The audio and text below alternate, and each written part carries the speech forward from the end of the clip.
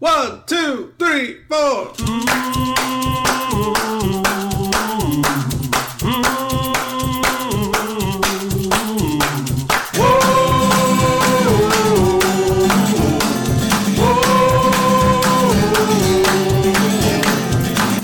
See what happens, Larry?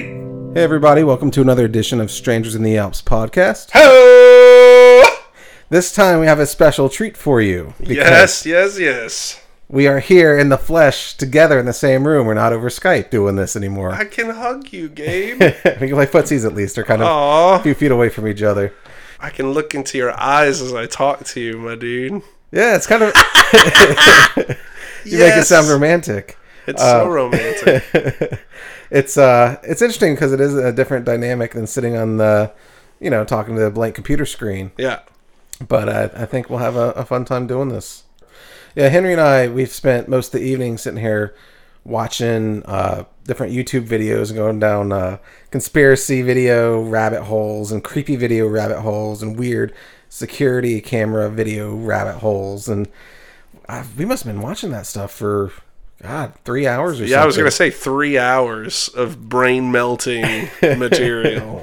Crazy rabbit holes, man. There was witches flying on broomsticks. Brujas. Yeah, they were like in Latin America. Yeah, man. There was a jellyfish-looking thing floating around the streets of Peru.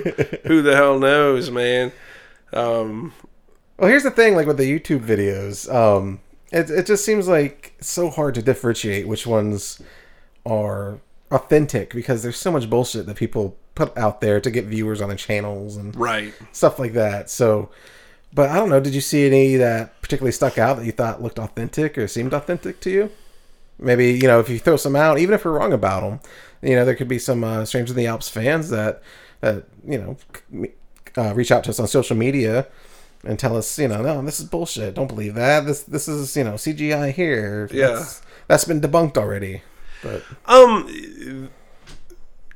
there's a couple of those the witch videos. I don't think they were all from Latin America. They may have been though. That's something I could be wrong on. I think one of them, the main one that we were watching, was from Peru. I think they were mentioning.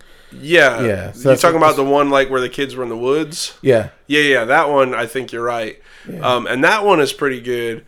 But the one, there was a couple before that where it was like flying around over houses, and it was like the cops talking about like the real stereotypical witch that attacked them and stuff like that. Yeah. And I don't know, man. That's really interesting because it's there's a bit of psychology there on both sides because explain. On one hand, you got these cops who are saying they were attacked by this witch, right? And you think, okay, dude, these guys are clearly full of shit, right? And, but then they explain this witch, and you have to think that either these guys are just trying to get, like, maybe they're just trying to get, their 15 minutes of fame, but these guys have to like go to work and explain to their bosses and things after this happened that they got their asses whooped by an old hag in a hat, my dude. Well, let's be fair. Like the videos, they didn't show an actual woman. It just showed kind of a figure or shape that was kind of floating. I mean, you didn't see like a broom or anything like this. Well, but I will say you're absolutely right.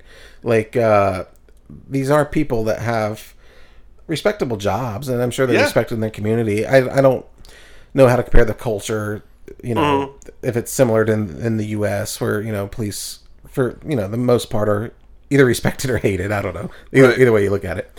But it does take balls to, like, say that, say you got your ass handed to you or you can't find somebody, and then have to go into work the next day and face everybody. So, for sure, yeah. Like, in a sense, it does kind of rule out just attention, Yeah, you would think, for sure. And actually, they were the ones who said it was a woman. Oh yeah, the two cops. They said it was like a hunchback woman, and remember it said it was like they were like the woman was wearing like a pointy hat or whatever. I do remember that. Yeah, but the video that we saw, at least I didn't necessarily see that. Well, we were also like half paying attention to, so yeah. Our brains had been thoroughly melted, I think, by the time that came on. And we'd watched a slew of these things, so I might be mixing them up with which ones were being seen and spoken about at the time. But, yeah, some of them just seemed so like. I don't know, man. Like that jellyfish-looking thing, just like floating 3 feet off the ground. You know what I mean? That I think was clearly CGI. I don't know. It seemed like it, but then it did have like the security cam footage from the gas station that caught it too, and that gave it a little bit more kind of validity in my book. Yeah, all of these videos were pretty grainy and pixelated. They weren't like super high def. Hollywood special effects 4K videos or anything like that. Well, that's the thing that always gets me too, man. Just being real, and I'm always gonna want to believe. You know what I mean? I'm gonna be skeptical, but there's a part of me that's gonna always want to believe. But anytime something crazy is caught on footage, it's always some shitty camera, grainy, out of focus. People can't keep anything, held together. And so you get these like little glimpses. Yeah. Nothing's really good about it. You know what I mean? Like, yeah. And like you said, like with the jellyfish looking thing, you mean to tell me that not one person stepped up there and tried to touch that thing? Well, I mean, they were pretty far away from it, though. I mean, don't you think? I don't think they were that far. No, I mean, it looked like they were at least, 50 feet or something, I thought. Yeah, okay, I'll give you 50 feet for sure. That's still, if something's moving away from you, that's still a pretty big gap if you're going to run at something and try to touch it. But if you see something weird like that, do you really want to run at it? Or are you going to be... Yes. Are you going to be kind of reserved and hide and wanting to stay alive so you don't know what the fuck that thing is or what it's going to do to you? One of a few things happen if you're the guy that runs up there and touches it, okay? Yeah. Either A, right, worst case scenario, okay? We'll start with worst case scenario and we'll work to best case scenario because there's only a few things that happen, right? Yeah. Worst case scenario is the thing turns on you and kills you on camera and the world for years to come talks about the idiot that actually touched that fucking thing, right? Yeah. So that's worst case scenario. And let's be honest, other than the death thing, it's not that bad. The second thing that might happen is basically nothing. You spook whatever it is, and it kind of like takes off. And if that happens, you might get even more information about it, right? Like how it like reacts when it's scared, or if it takes off real fast or shoots straight up in the air. You got some serious stuff, right? Yeah. Or third, best case scenario, you touch it, it does some crazy shit to you. Next thing you know, you can do some shit like lift a car. So kind of this Peter Parker effect, where you get bitten by a floating jellyfish, you get stung by it, and then you get powers. Listen, or you got the fourth scenario, which you didn't mention. You got the floating jellyfish that stings you. Next thing you know, you're passed out from pain, and you have a whole Peruvian village pissing on you. Because that's supposed to take the sting out of a jellyfish sting. Okay, Have you heard that? Okay, listen. Well, that can take the place of the worst case scenario. Okay, that actually sounds worse than dying. It does, to doesn't me. it? Oh, that'd be awful. But you started to elaborate on the whole superpower thing. What were you going to say? Well, here's the deal. I'm not saying that anybody wants to be Jellyfish Man, but it's better than not being a superhero.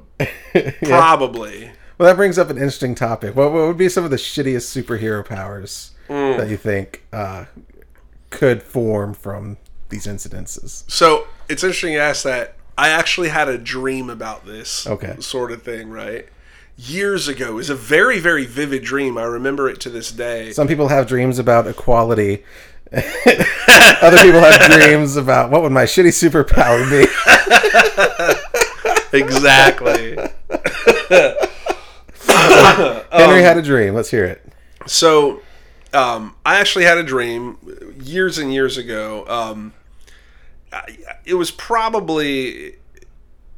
I can't remember if it was right after the first X-Men movie had come out or the second X-Men movie, but it was somewhere around there. And I had seen it, and you know, I mean, you dream about things that you see during the day, whatever. But in my dream, I was a part of the X-Men. Like I had an actual mutant power. That's awesome. Well, yeah. But my mutant power, and here's the thing: in the dream, my mutant power seemed like really cool. But when I woke up, I was like, "The fuck!" My mutant power was I could tell time to the second without using a watch. So you were very punctual. Punctuality man. Yes, which I swear to God, dude. And like the scenario in my dream was that there was like a bomb that we were trying to find. Yeah. And you know, the bad guy in the dream, which wasn't like a particular X-Men villain, you know what I mean? It kind of more of a die-hard Bond villainish sort of thing. He had hidden a bomb in this skyscraper, and we had to find it, and we had like 20 minutes to find it. And we knew when he started the timer in the dream, so I knew exactly how much time we had left to find the bomb. Yeah. Which didn't really help that much at all. But I felt like it did in the dream. Well, did any of you know how to defuse the bomb? I mean, you can know the times, you know, all day long. Dude, we had like, you know, Wolverine and shit with us, dude. Like, we were all right. Yeah. But, you know, once I woke up and kind of really analyzed the situation, I understood how shitty of a superpower that was. Yeah. And there's probably some very Jungian things that you could get out of that about my thoughts and things about myself from that. Well, I'm not going to psychoanalyze you. We'll leave that to listeners. Yeah, listeners, why don't you write into our social media and you can give us your psychoanalyzation of Henry and his dream. It'd be very entertaining. We could go over them on the next episode. So, all right, what about you? Like, what's on your shit list of superpowers? Being able to fly, but maybe only 3 feet off the ground. That's it. That'd be awful, dude. That would be. Or maybe being halfway invisible. Like you're just like translucent. Yeah. Like you knock back your Photoshop opacity to 50%. I will say though, if you had both of those powers at the same time, Halloween would straight up be your shit. That would be. Yeah. You know what I mean? Like it wouldn't seem so lame one time a year. You know what I mean? Yeah. Or that you could sweat on command. I don't know. That seems like a pretty useless power. Sweat on command? You could just become moist, balmy all over. You have the power of balminess. Oh, man. Yep. But, say, if you're in a desert, you know, and you need a little moisture, I'm your guy. Anyway. You know, it would be a great, like, everyday superpower. What? Like, if you had this superpower in the world that we live in. To make people shut the fuck up around you. I would love to have that superpower sometimes. Just instantly. Just snap your fingers and their mouths are, like, just glued shut. Oh, my God. That would be a great power. Yeah. Could you imagine? No, what would be a great power you were saying? Well, I'm just saying, okay, so like if there's no like super evil villain, right? Sure. And like you just had like a power that was going to change your everyday life. Yeah. If you had a power that your body didn't produce waste, think about how much time in your life you would save. That's impossible. You're going to have waste. Or if it like well, no, first of all, we're talking about fucking superpowers, man. Don't tell me what's possible or impossible. Okay? But if your body didn't produce waste, if it could use every bit of what you consumed as energy, okay, or you know, whatever, dude, think about that, man. You never have to stop to go pee. You never have to poop. Now, would you? You know, evolve over the course of time? Like, would your butthole disappear? That'd be kind of scary. Because what if your power got taken away one day? Oh, no. You mean a super villain, like a Bond villain that's injected with this serum. Oh, bam, my God, man. The superpowers are frozen. Yeah, here's the thing. The butt would look really weird without a butthole. So even if I could use all the waist... If you need a visual example, just look at a Ken doll. Yeah, it's weird. You don't want that. No. I'd still want my butthole. Yeah. Oh, man. I don't know how to follow that up. How did we... I think we found the quote for social media. There it is. I still want my butthole. Yeah. Oh, boy. That's, yeah, where do you... I don't... Yep. Oh, listen. Yeah. Hey, man, I saw Aquaman. Oh, yeah. Okay, yeah. It leads in Aquaman. I saw Aquaman. Listen, I was telling you, man, and I'll tell you guys out there listening, I'm actually one of the very few guys who, as a kid, was an Aquaman fan. He wasn't a very well-respected character. Yeah, I mean, everybody just laughed about him talking to fishes and... Yeah, but like the crazy thing is, people who were like fans of his, like, no, he's actually really powerful. He's gone through some weird changes that I wasn't a fan of, and recent changes that I haven't been fans of. But like, man, in like the mid '90s, he went through this real mean looking period. That's kind of what they're fashioning the Jason Momoa Aquaman character off of. I had no idea. I stopped following DC Comics for a while. I mean, when I was really a young kid, I was all into Super Friends and Batman and Superman and Aquaman from that. Sure. But I didn't realize that they had kind of revamped him in the 90s. Yeah, it was really cool. He had like the long hair and the beard, like I said. I mean, now he was still blonde and everything. And even there was a period of time he had lost his arm, without going too deep in the story. He lost kind of from the forearm down, sort of, or elbow down. I remember seeing that. He had like a trident or something. Like a harpoon. Harpoon on his arm. Yeah, dude, sick. And I was like, okay, this is the Aquaman. This is how Aquaman gets respect. But I just don't think it was enough to win that many people over, and so they kind of went back. I don't know, why they didn't follow that further, but I'm glad that that's the look they went with. Yeah. For the movies with Jason Momoa, but like I said, I was one of the few kids that I really liked it. I was fascinated with being underwater. I loved to swim underwater.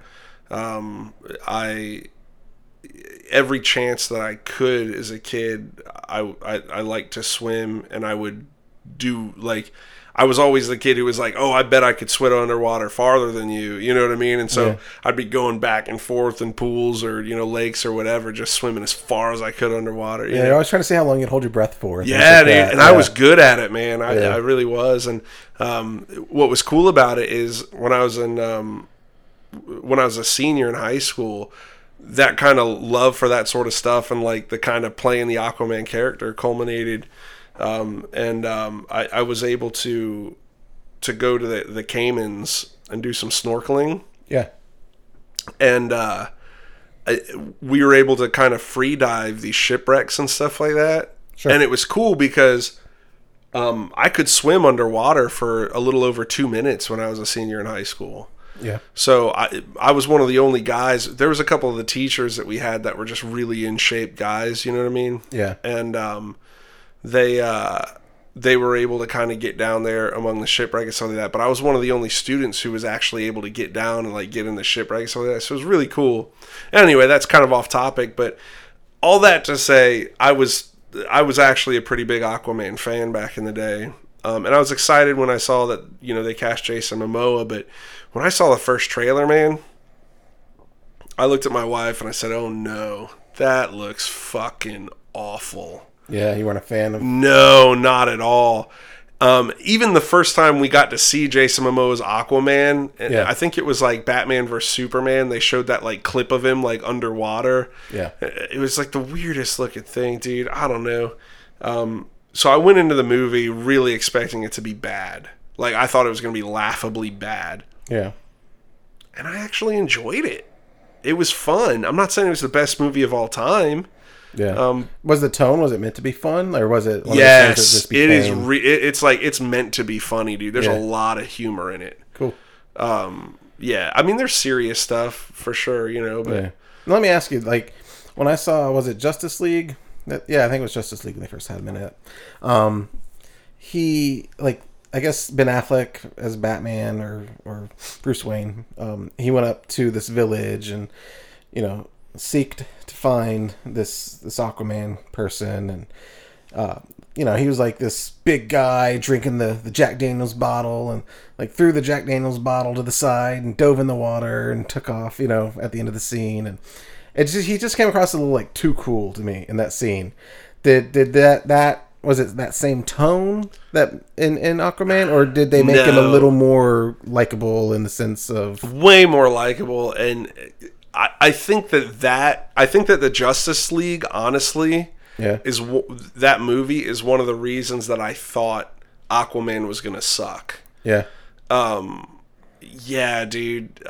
Yeah, like that whole scene with Bruce Wayne. It was bad, dude. I don't know. Like, and you try to look for ways to defend it. Like, no, man, it's cool, dude. He threw the bottle. You know what I mean? Like, he flipped his hair up. You know what I mean? Just flexing. No, dude. It was just bad and felt bad. Yeah. And it felt like what they were doing was just trying to get respect for the Aquaman character by flashing Jason Momoa, you know what I mean? Yeah, yeah. And that was, I know I talked about before, like, you're always a big fan of Jason Momoa. Yeah. And I always kind of said I can't see him in any role as an actor other than Jason Momoa playing that role. Sure. Or playing that character. And that's definitely how it came off in Justice League. So I'm really excited to check this out based on, your take on it and see how to just have fun with the movie and enjoy it. Now, I will say, it's Jason Momoa as Aquaman. Yeah. For sure. Yeah. Undoubtedly. But since the first kind of taste of Aquaman has come out, in the media and everything, we've gotten a little bit more of a glimpse of who Jason Momoa is. And there's a lot of goofiness there. You know what I mean? Yeah. Very playful guy. Yeah, for sure. And that comes through in the movie. And, they never... I don't feel like they went too far with the tough guy thing, you know what I mean? Yeah. Which is what, I'm always concerned about, with Jason Momoa. Yeah. But to be honest with you, I still think he's kind of an untested actor, even after this movie. Yeah. I don't think he'll ever win an Oscar, but I don't know necessarily, because, other than like Baywatch, we had Khal Drogo, which is literally like the same character as Conan the Barbarian. Well, he did Conan, yeah. Yeah. And we have Declan Harp from Frontier, which is kind of the same character as those first two guys. He just speaks English. You know what I mean? Yeah. And now we have Aquaman. You know what I mean? Yeah. So we haven't seen how diverse the guy can be. Yeah. And so... and I don't particularly think that we will ever see that. Yeah, well, I was about to say, look at Arnold Schwarzenegger, look at The Rock, look at Stallone.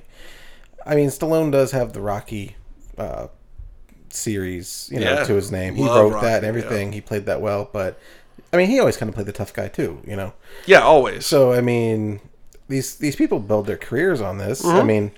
Is there really a need for them to be tested and to get out of it if they're making millions of dollars and do something that they like to do? You know what I mean? Yeah, no, I don't. Yeah. No, I don't think so at all. But I think that there's a lot of really respected actors that really only play single characters. They're very one-dimensional. Yeah, and it doesn't mean that I don't like these actors. For instance, I think Denzel Washington's a perfect example of that. Yeah, he always plays like the same kind of... I love Denzel Washington movies. Yeah. But the man that you get in Safe House is the same guy who saved the little girl in Man on Fire. I'm totally okay with that. You know what I mean? And I'll watch him all day long and love him. But it just is what it is. We got a little something different with Training Day, but not all that different. Yeah, Training Day was really the only thing that I really paid attention to Denzel Washington in. Mm-hmm. As a person, I think he's a very respectable person. Everything I hear about him, I don't know him personally, but... Sure. But from a professional standpoint, as far as his work, that's the only work that I really knew of and really watched or really connected with. And that was all blown up, just how great a job he did in Training Day. And maybe that is because if by what you're saying, maybe that was a departure from his standard role. A little bit, yeah. But I mean, even he got. Now, he didn't win the Oscar for it, but he did really well in Fences, for example. But again, there was so much of that Denzel Washington character in that character Fences, you know? I think like certain actors have a certain charisma and a certain way they carry themselves, and they're known for that. And if someone wants to bring that to their movie, why would they deviate from that? That's what they want in that, you know? Right. And listen, I'm totally okay with that. But I just don't think when you're talking about actors like that, sure. I don't think that they're on the same level talent-wise as guys like Daniel Day-Lewis, for example, who completely disappears in his roles. You know what I mean? Yeah. You know, not that I don't love these kind of typecast guys, because I do, but, you know. Yeah, it's just a certain aspect of that profession, I guess, you know? Yeah. That's I mean, cool. It's very difficult to disappear into a role. Yeah. Well, you have some acting background, you know, in theater and stuff, so, I mean, you connect with that and can speak to that. Yeah, for sure. For sure. But, you know, like I said, you either love it or you hate it. I think Johnny Depp is kind of the same way. Yeah. I mean, Johnny Depp really has, like, two guys that he plays, you know? Yeah. You either get Jack Sparrow or you get, like, the melancholy, you know, Sweeney Todd. You know what I mean? That's really... Yeah. I can't think of another... He can play the good oddball, though. I like Johnny Depp's characters and acting and stuff. And, you know, sewing up for what it is. Maybe it's just my attraction to the weirdness in life, you know? Yeah. But he plays like a good oddball that a lot of people, you know, maybe struggle with. I think he's got good comic timing and kind of a good sense of humor about what he's doing, but can still be serious about it. Yeah, I don't disagree with that in the slightest. The oddball is kind of the good way to put what I'm saying. Yeah, for sure. You know, and to go along with Johnny Depp, Helena Bonham Carter. Yeah. She always plays a very similar character, and I love her, dude. If I see her in a movie, I almost know I'm going to enjoy the movie. You know what I mean? Yeah, her and Johnny Depp, and I guess they work a lot with like Tim Burton. And I guess there's kind of like little acting cliques and stuff that they kind of get the same people to work together. Yeah, she's married to Tim Burton, right? She was. I thought they got a divorce. But did they? I don't know. This isn't like a Hollywood gossip thing. I don't know. I think they did get a divorce, but I don't know. Did they get a divorce just so they could get married again? Maybe they're that much in love. That's stupid. That'd be an extensive process, wouldn't it? Fucking pointless. Absolutely. I was gonna say with people that use the same actors and stuff. I'm a big Rob Zombie fan. Not necessarily from his movie work. I do enjoy his movies, but like I've just ever since Thunder Kiss and Astro Creep 2000 and you know all that stuff. I've been a huge fan of his music, his art, his style. I've always loved horror, so for him to like mesh all those together, I think is really cool. But he uses a lot of the same actors. Names aren't necessarily popping in my head right now, but the one guy who's in Halloween, the actual original one, he's an older gentleman now. I know his name, I know his face, I know his voice. It's just not his name's not coming to mind. Yeah. But Rob Zombie uses a lot of the same actors, but I don't know. I'll probably edit that out. That sounds like shit. Yeah, no, for whatever reason, man, I've never gotten into Rob Zombie as a director, and I don't mean that like I've seen his stuff, and just like didn't like it, bro. This is confession time on air right now. I've never seen a Rob Zombie flick. Never?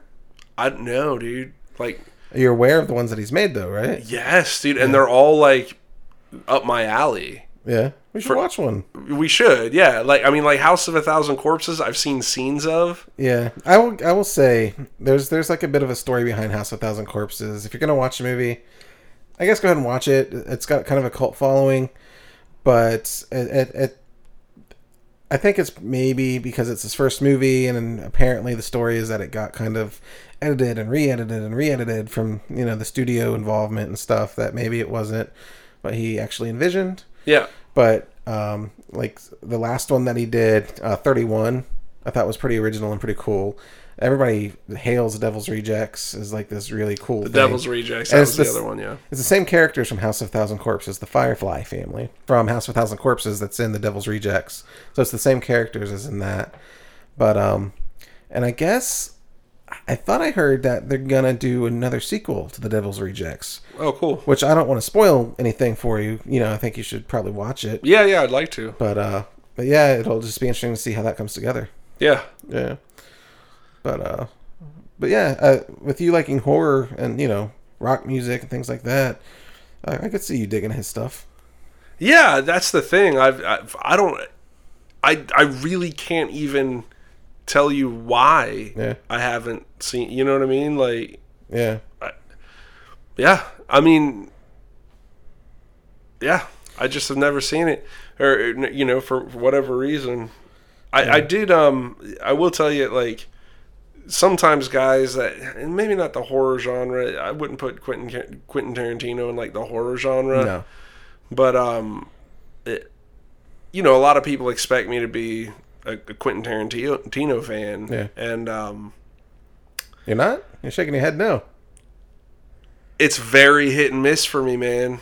Yeah, it's hit or miss for me too. I will say I love the Kill Bill movies. I fucking hate those movies. Really? I can't stand it, dude. I don't know why. I just thought they were kind of crazy and out there, and they were that. Yeah, and the visuals. I really like the visuals and stuff that went into it, and the use of colors and some of the shots. I really just I found enjoyment from it. But yeah, and a lot of people do. I could see where you're not thrilled with it, just because from certain, I don't know. There were times that depending on my mood, that I was like, okay, whatever. But, you know, because of I think I've seen it and so many times, I've kind of have grown a fondness for certain scenes and the way certain things are presented in that movie. So sure, yeah. Yeah, you know, that's the Kill Bill series is another one that it's hard for me to put my finger on why I hate them so much. But yeah. Dude, I watched the first one and I wanted to leave the entire time. Like, it wasn't a movie theater, it was in a friend of mine's house, but I just wanted it to stop the entire time. Really? Yeah. Was that the first one or the second one? The first one.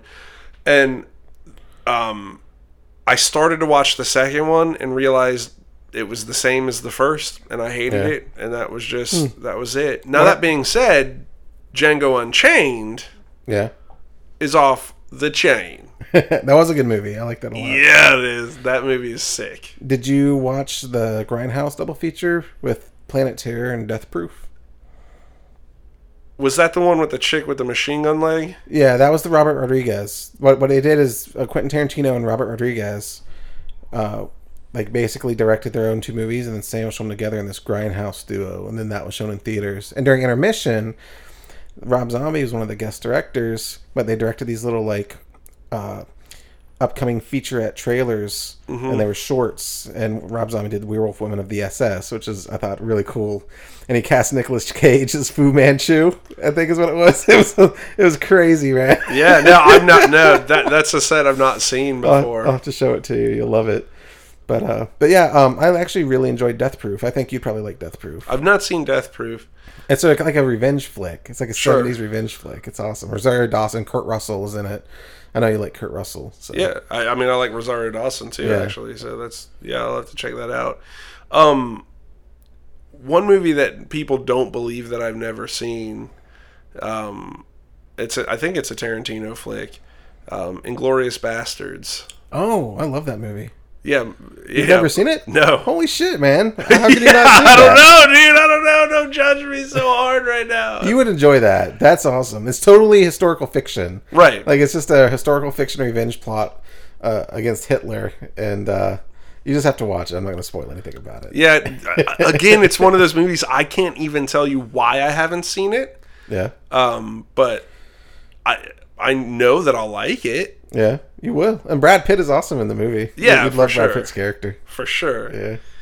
Did Quentin Tarantino do Desperado? That was Robert Rodriguez. That did Okay, Quentin Tarantino did a little cameo in it. Yeah, I think they've had a friendship for a while, and they've, Yeah. probably worked on things together, cameoed or whatnot. Yeah. But yeah. I like Desperado. Yeah, I did too. The first one, El Mariachi. It's a remake of El Mariachi, I believe. yeah, but it's better. Yeah. Dude, that first scene with Antonio Banderas when he's like playing the song and then like him and his band take out that dude. Yeah. That crap is tight, dude. I remember my dad ragging on that, making fun of the movie because it was cheesy. Because he's like, oh, and he just goes back to playing guitar. It would never do that. It would be all out of tune. Blah blah blah blah. Well, I'm not saying he's wrong, but it was tight, dude. It was tight. Aye. These movies are escapism. You got to just kind of lift your grounding to reality and just take it for what it is and find enjoyment in it. I think too many people are trying to. Oh, that's not real. That can't happen. Blah blah blah blah blah blah. We talked about that when we mentioned The Princess Bride and like the practical effects or just the special effects and the pads and stuff. Being able to see the landing pads from the sword fights and flips and stuff. But if you're looking for that stuff, you're gonna miss the magic, man. Yeah, that's just the thing, dude. You miss the emotion in the movie. And I hate that so much, but yeah, what are you gonna do? It's the new generation, man, right? We always end up talking about movies and stuff on here. Yeah, that's a huge part of our lives, I guess. Yeah, I guess, dude. That's crazy. We've been so inundated with just media growing up, from the 80s to now. It's just been a progressive technological advancement one after another, like super fast. And it's just been so many forms of media. Nowadays I think kids are born into like this mass market where there's all these different pools of entertainment. But I think it was really fascinating for our generation. I'm 36 and was born in 82, so I saw like the dawn of the internet era when I was like in high school, and being able to start to use that for book reports and then start to see the media spread through there, and then we had like VHS and Laserdisc and DVDs and then we were talking about online videos and then Blu-rays, and we've seen like all of this stuff open up from even podcasts, but the iPods and digital music and all that stuff. So it was really interesting to get to go through that. I think that's why it impacts us so much, because it's not just a product that's out there. Yeah, it's something that we actually went through the experience of it. So it might actually have a lot of value to us. More so maybe than this generation. Because, interesting. You know what I mean? Because it's just so diluted now. There's so much out there that you can get whatever you want. But we actually like discovered it all. Yeah. So. Wow, that's a really deep take on it, man. Well, I guess so. I think when you have to go through things and learn about things and you experience things by having to go without sometimes and watch the growth of things, you hold more value to something. It's like when you work your ass off for a year to save up for a guitar you really want or something like that. When you get it, it has a lot more value. Yeah. Than if you're just like dropped into a room full of guitars and like pick whichever one you want. They're all, you can have them all for this subscription price, which is like what everything is now. Yeah. Yeah. No, you don't really value it. Yeah, that's the thing, dude. And I think that's something that generations are missing. Like the new and younger generations coming up are really missing that idea that the harder you work for something, the more you're going to appreciate it, the more it's going to mean to you. You know what I mean? Yeah. And there's certain loopholes around that. You know what I mean? There's sentimental gifts from people that maybe loved ones you don't have anymore, and those things mean a lot to you. But those things that you have that you really put the work in for, that you sweat for, that you bled for, those are always going to mean more to you than something that's just given to you. Exactly, it will. But what's interesting about it is they say that today people work more hours than they did. Mm-hmm. Statistically, we work longer work hours. We work into the weekends. It's because we're always connected. We've enslaved ourselves to the style of life with always being connected and have a device that's always with us, and work can contact us whenever. Right. But we're working hard, which is one part of what you're saying, but are we valuing things as much? I don't know. But it's weird that there's that dichotomy of that, where you're saying that you feel like maybe we're losing that value of working towards something and knowing the value of it, but yet we're still working harder, but we're not valuing things as much. That's really interesting. Yeah, I don't I don't know the answer to that. I guess, like, for me, like, my view on that is just so tunneled in my own life. You know what I mean? And, Sure. you know, I certainly have worked hard for what I have, and my wife has worked hard, you know, and we've worked hard as a team, you know, and so, man, like, all the time I find myself looking at my life, you know, I'm usually the last to go to bed in my household, and I'll go check on my kids, and, you know, while they're sleeping, and just go in on them and kiss my daughter's forehead, and, you know, while she's sleeping, and go check on my son. And almost every night, man, I stand there and I just think, like, dude, like, my life is awesome. You know what I mean? Like, and I know that a lot of that is because I've worked hard, because my wife has worked hard. Some of it's just plain stupid luck, man. I was born in America, dude. You know what I mean? Like, and as much as we can get better as a country, we're still, like, the best shit that's out there right now. You know what I mean? Like, in my opinion. So, I don't know. I guess from my perspective, I constantly look at that, and I constantly look at the things I have and hold them close because of the work that's gone in and the sacrifice that's gone in for it. And maybe you're right. And maybe I'm just you know, like I said, I'm just looking at it tunnel, and maybe a lot of people don't, you know what I mean? We're working hard and well, I think valuing them. I mean, I'm lucky as well. I mean, I was having kind of a similar conversation. I mean, that's your own personal reflection. Yeah. But I was having a similar conversation with my wife about that, just how I'm really thankful that she's in my life and that we're the team that we are, and this is exactly what I want in life.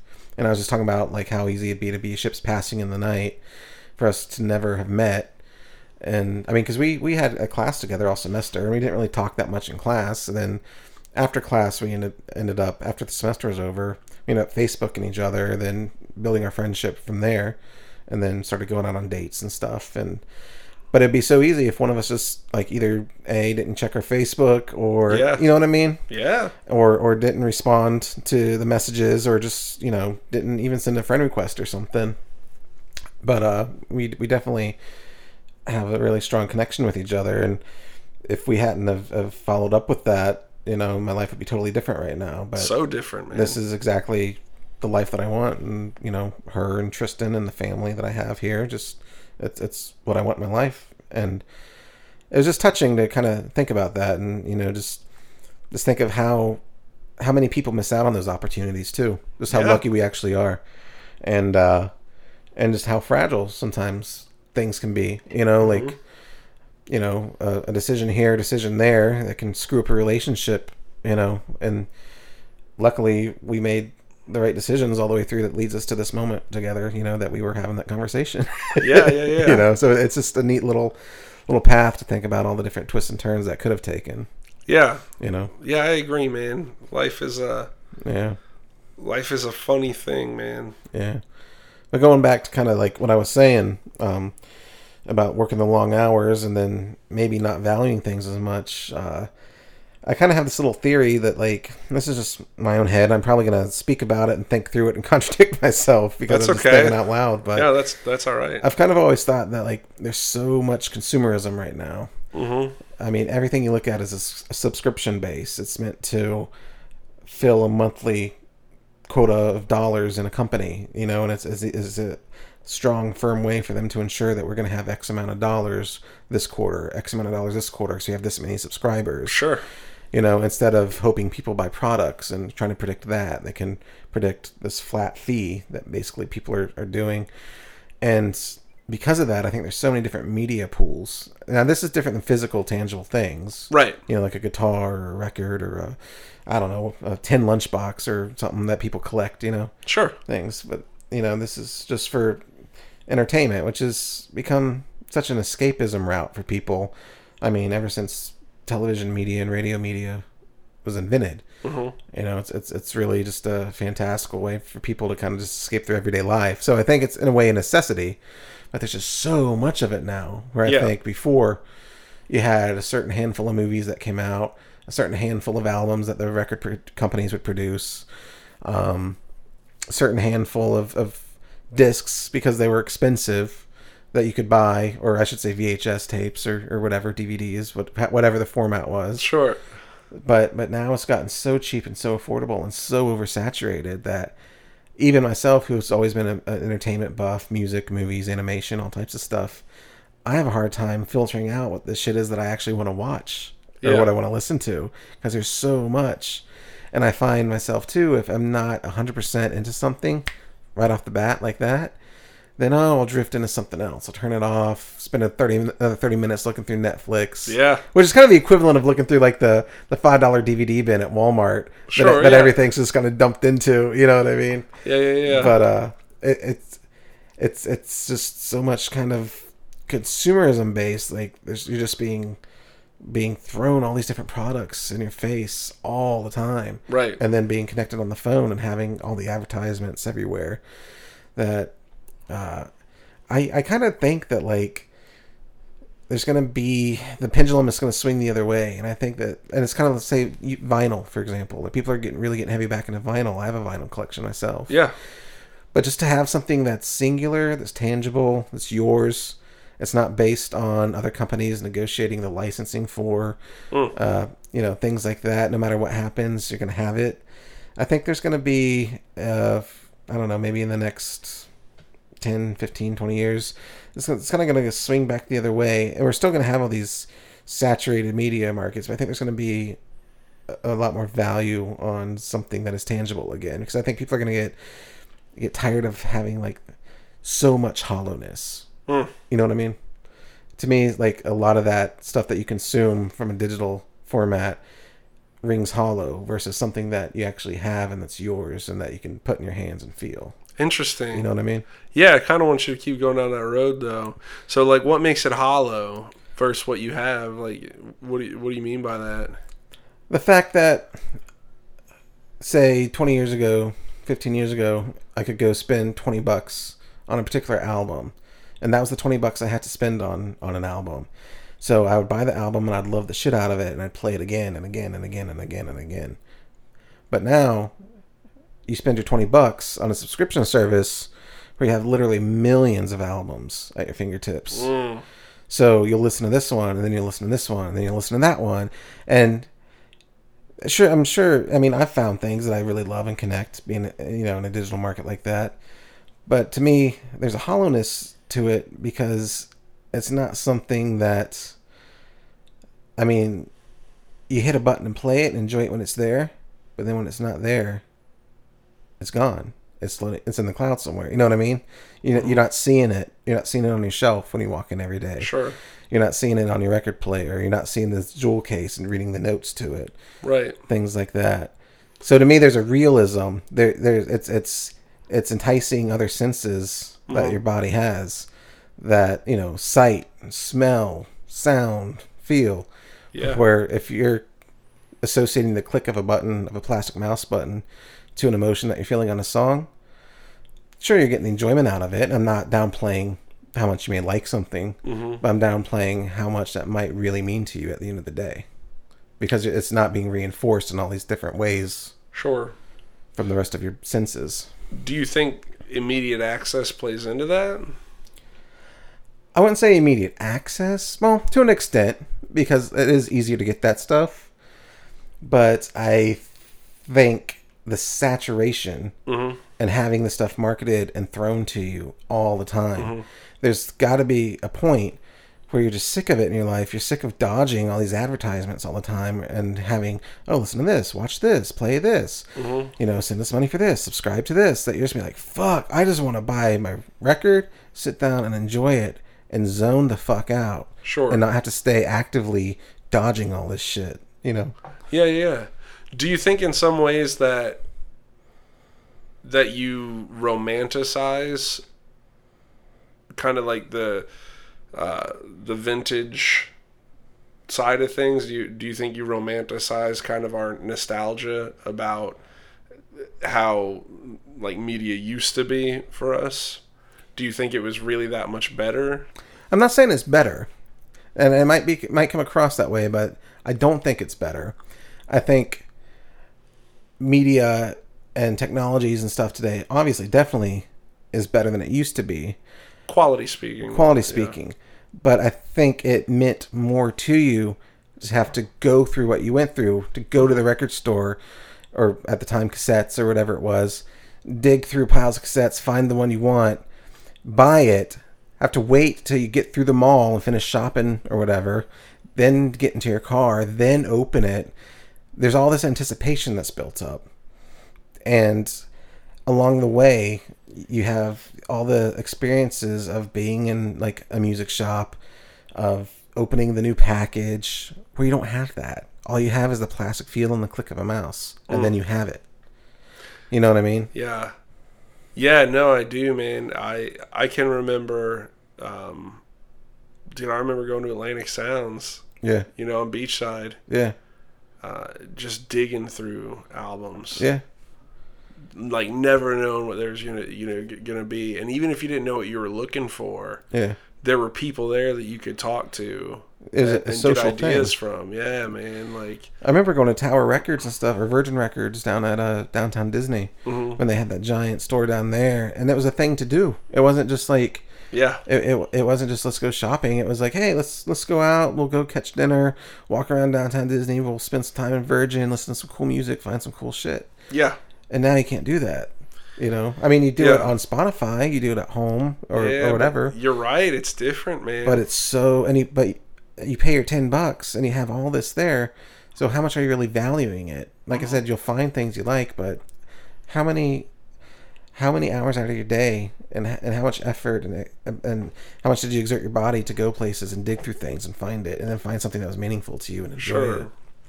Yeah, and there's definitely, and there's a whole experience that you miss there. That's the thing, man.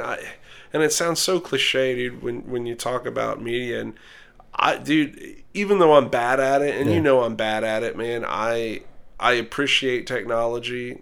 I love technology. Yeah. I don't think that we should stop innovating. I think not at all. You know what I mean? Like I love technology, and I make my living off of stuff like that. Yeah, for sure. Yeah. That's one place where you and I like really differ. You know what I mean? Yeah. Like I'm just not very good with the technology stuff. I'm not good at keeping up with it. I'm not good at understanding how it works. You know what I mean? Like, but again, I like it and appreciate it and think that, again, we should keep innovating and leave me in the Stone Age, man, for sure, dude. Leave me out in the woods. I'm going to be all right, dude. Yeah. I'm going to catch a rabbit. I'm going to make some soup. You know what I mean? Like, sure. Y'all keep pushing the human race forward, you know. That being said, there's a sacrifice that is clearly coming with it. Yeah, there's an opportunity cost. It's what of your life are you paying for this reward? Right, but I mean, like, there's a human cost. Yeah. To all this technology that I don't know if it's worth. It's almost like we're selling our soul, man. Like you said, something as simple as music, having been this big social kind of thing before, like where you had to go out, and maybe social's not the word, but you had to go out, you had to interact, you had to be a part of the world, in order to enjoy it. That was part of the experience, right? You know, we went to shows and watched our favorite bands. We went to, you know, record stores and music stores, and people don't do that anymore. You know what I mean? Like, yes, people still go to live shows, but you could probably watch it streaming now. You know what I mean? Yeah.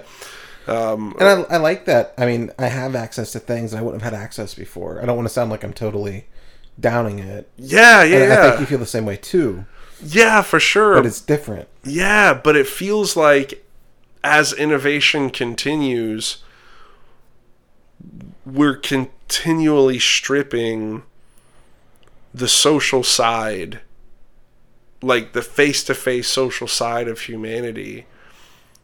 And I think the issue with that is that it's that social side that got us here in the first place, right? Yeah. Like when we were kind of talking about some of the stuff, you know, earlier.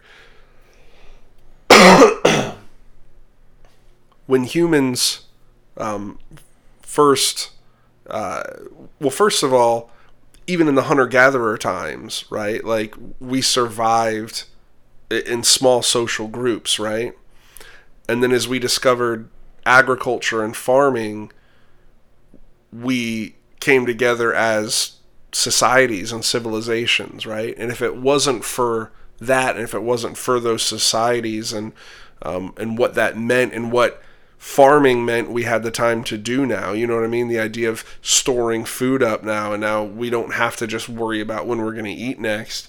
And that gave us time for, poetry and art and philosophy and abstract thinking. Like, that social part of who we are as creatures is how we've gotten where we are.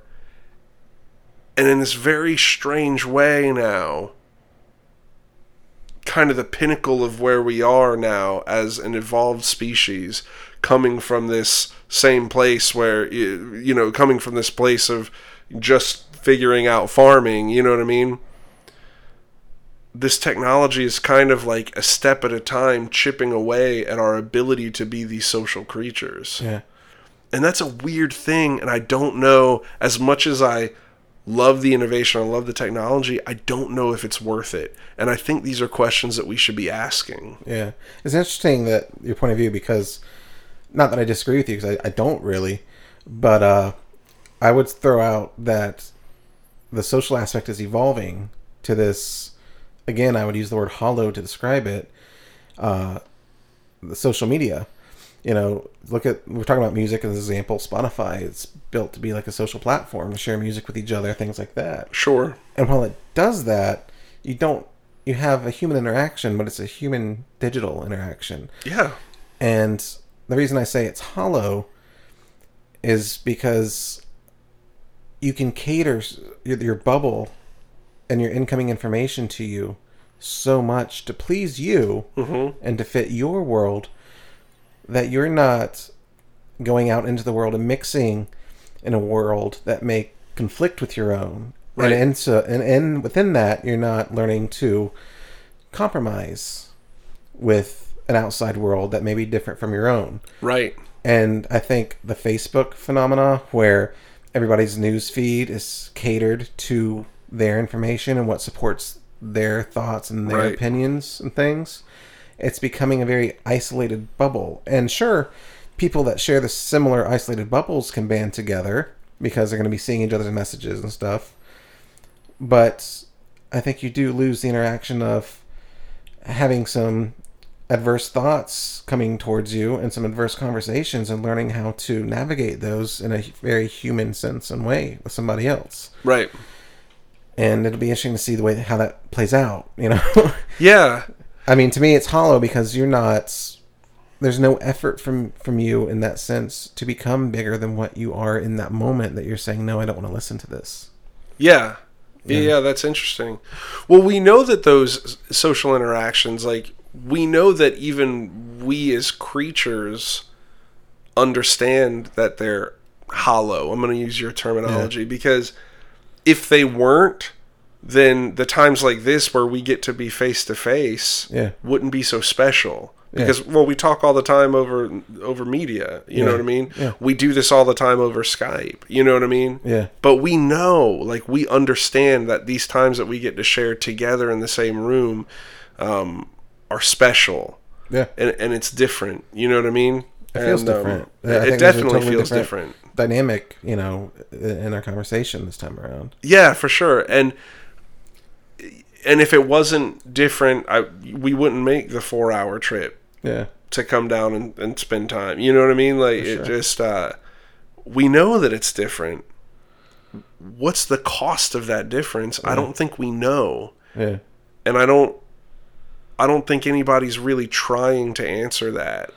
No, what everyone's trying to do right now is to make money, keep social media going, and make money off of data mining, because data mining is the modern day gold rush, to be honest. Yeah, absolutely. Yeah. And then, like you said, to kind of caveat of some of the things that you said, with everything being catered towards you, and then not having to be in these uncomfortable situations, dude, the facts are, when we look at these younger generations that have been brought up with all this, the facts are that like mental illness is running rampant. Yeah. You know what I mean? Like the suicide rate among at least I think it's white people and I want to say it's Asian Americans, is like exponentially higher than it's been in years. Yeah. I haven't seen those stats, so I don't really know what to say about them, but I think it's interesting that those two are some of the biggest technology users. Right. So and that's kind of what I was getting at. Yeah. They've gone through the roof, man, and it's and you know, I'm not saying clearly correlation is not necessarily causation. Yeah. But whenever you have big correlations, you need to start asking questions about causation. Sure. You know what I'm saying? Yeah. And nobody's doing that. 'Cause who would we be, man? You know what I mean? Who would we be as people if we grew up now? Yeah. Would we be the same people? I don't know. It's hard to say. I'd like to hope so. I mean, certainly, yeah. Like, listen, I'd like to hope so too, but would we be as resilient? No one can answer that for sure. Certainly not. Yeah. No, I don't disagree, but I do think that we're seeing this younger generation, like you said, who've grown up with everything being catered to their liking, and like you said, that consumerism being thrown at them, and you know, all their social interactions being controlled in some way, shape, or form. Really, you know what I mean? Manipulated. Because I think manipulated is a good word. Yeah, because it's all done through a media outlet. When these kids end up running into adversity, they don't know how to handle it. Yeah. You know, and I know that's, you know, that there certainly are people at least talking about that, but the problem is that when you start talking about this, everybody wants to feel cool, and then they start talking about millennials and snowflakes and these fucking millennials, fucking snowflakes. It's, dude, like, or we can shut the fuck up for a second and really talk about the fact that we have an issue. You know what I'm saying? Here's the thing: it's really easy when you're sitting at home and you want to comment on things. You know, hop on someone's wall that you see, or a post that you see that you disagree with, whether politically or ethically or socially, whatever. Right. And play the tough guy and call people names. And really, all that's doing is just diverting attention. Right. And blaming something. And it's frustration manifesting itself in a negative way. Right. Instead of dealing with the actual problem.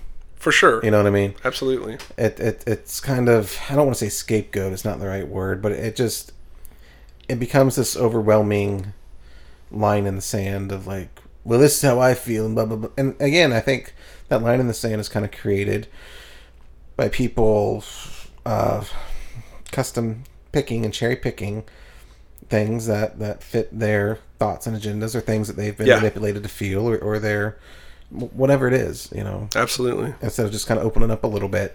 Because I'll tell you what, it's a lot harder to sit with someone face to face who's had a completely different lifestyle than you, and see the pain in their eyes and the frustration in their eyes, no matter what side of the aisle they're on. Yeah. And have to have walked a mile in their shoes, and then to sit there and face to face tell them that they're wrong. Yeah. And that they don't know what the fuck they're talking about. Yeah. Then it's a lot harder to do that than it is to sit behind your safety of your keyboard and sit there and blast somebody for having a different political view or an ethical view of something. Just be the best person you can, and just remember that the person next to you is probably trying to do that too. It's so fucking inspiring, work man. Together, you guys. But I hope you guys enjoyed the episode, and this is what happens when you find a stranger in the Alps. 1,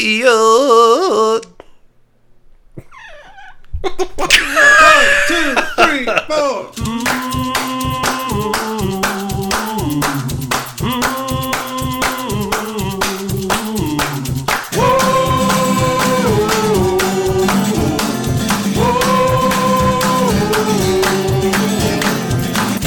See what happens, Larry?